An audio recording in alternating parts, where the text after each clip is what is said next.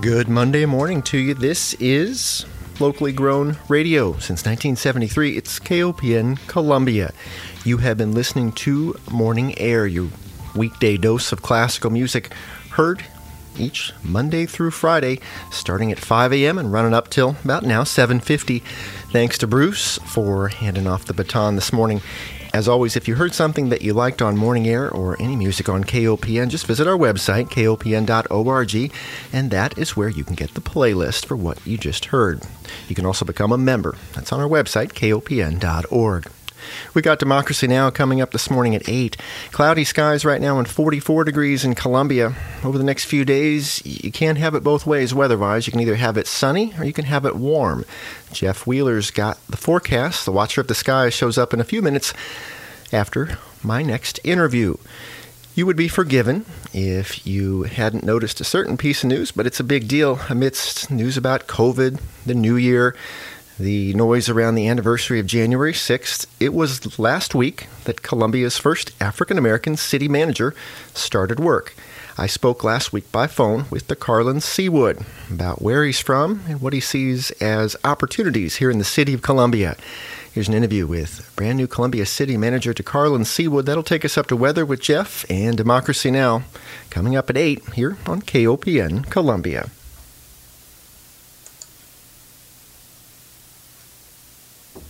My name's Carlin Seawood, and I'm the current city manager for the city of Columbia, Missouri. I'm really excited about Columbia. It's a great community. This community has a lot of capacity to do some things to, assist in housing, to assist with, mental health, and just trying to get our hands wrapped around, processes that will allow us to, actually either support existing programs or create some new programs that will really do some things that will help our residents, live better. I'm curious what you see the housing composition like in terms of access for everybody in Columbia, and where are the needs? I think that's a good point. It's access for everybody. We definitely have an issue with affordable housing. And so, but how do we fix our affordable housing issue without looking at the fact that we have a housing issue? And so our job has to be that we will start working with developers, and we start working with those developers to help them actually find space, help them develop plans, and help them work toward building out additional homes for the community. And as we're building homes for income-based housing, you can find yourself building homes on all levels. But you can't get to the affordable housing part without just increasing our housing stock, period. Now, right now in Columbia, if a house goes on the market, it's sold quickly. And so we've seen this elevated cost in our housing. And so it's becoming very expensive to live here. So we really need to figure out processes that will, incentivize homeowners to build those affordable housing, but also make it easier for developers to build market rate homes. What kind of incentives do you think the city can provide? Well, there's a number of things we could do. There are some places where we have vacant lots, and so we can help acquire those vacant lots, clean up the titles, and allow for us to do some infill development. There's some neighborhoods where we have homes that are less than desirable, and if we can figure out processes that will incentivize rehabbers to go in and rehab those homes, to put them back on the market.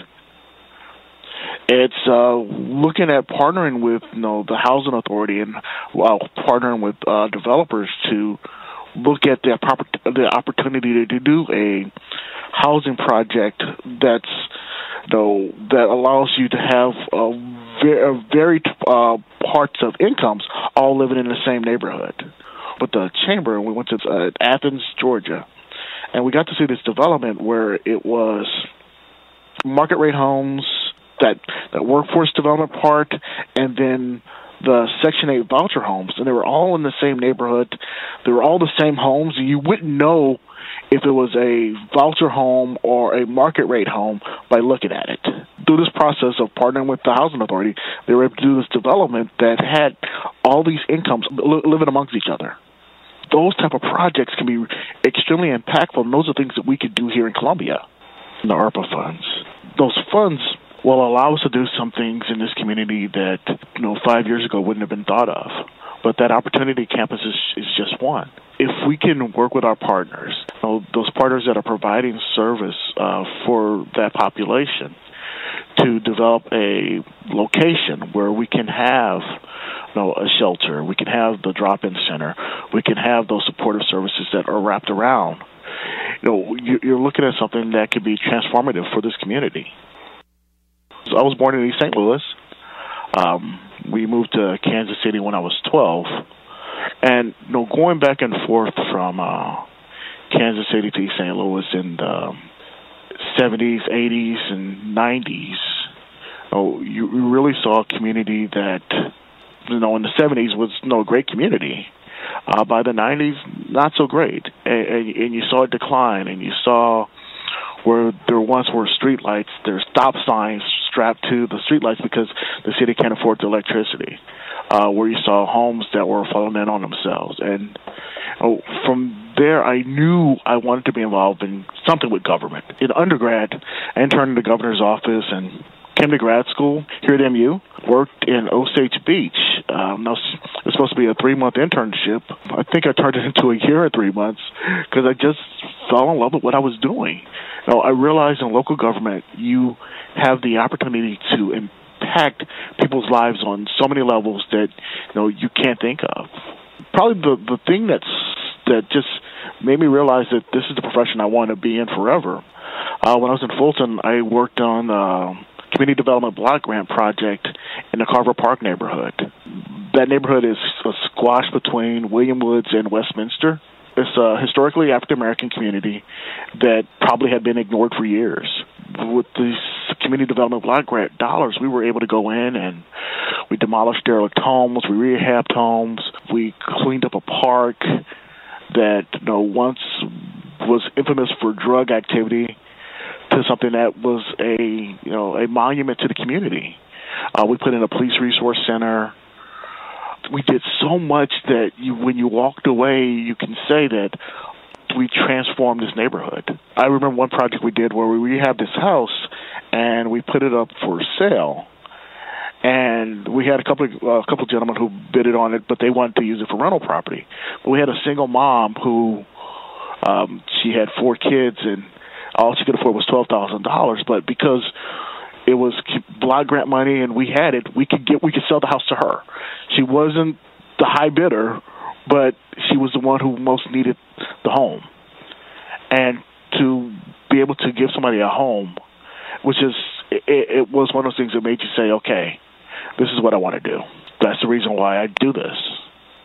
I think our residents really care about they care about their neighbors, they care about the city. Whether you are a Republican or a Democrat, they care. And they want to see the community do well. And so I'm thankful that the city council has given me this opportunity to be the city manager.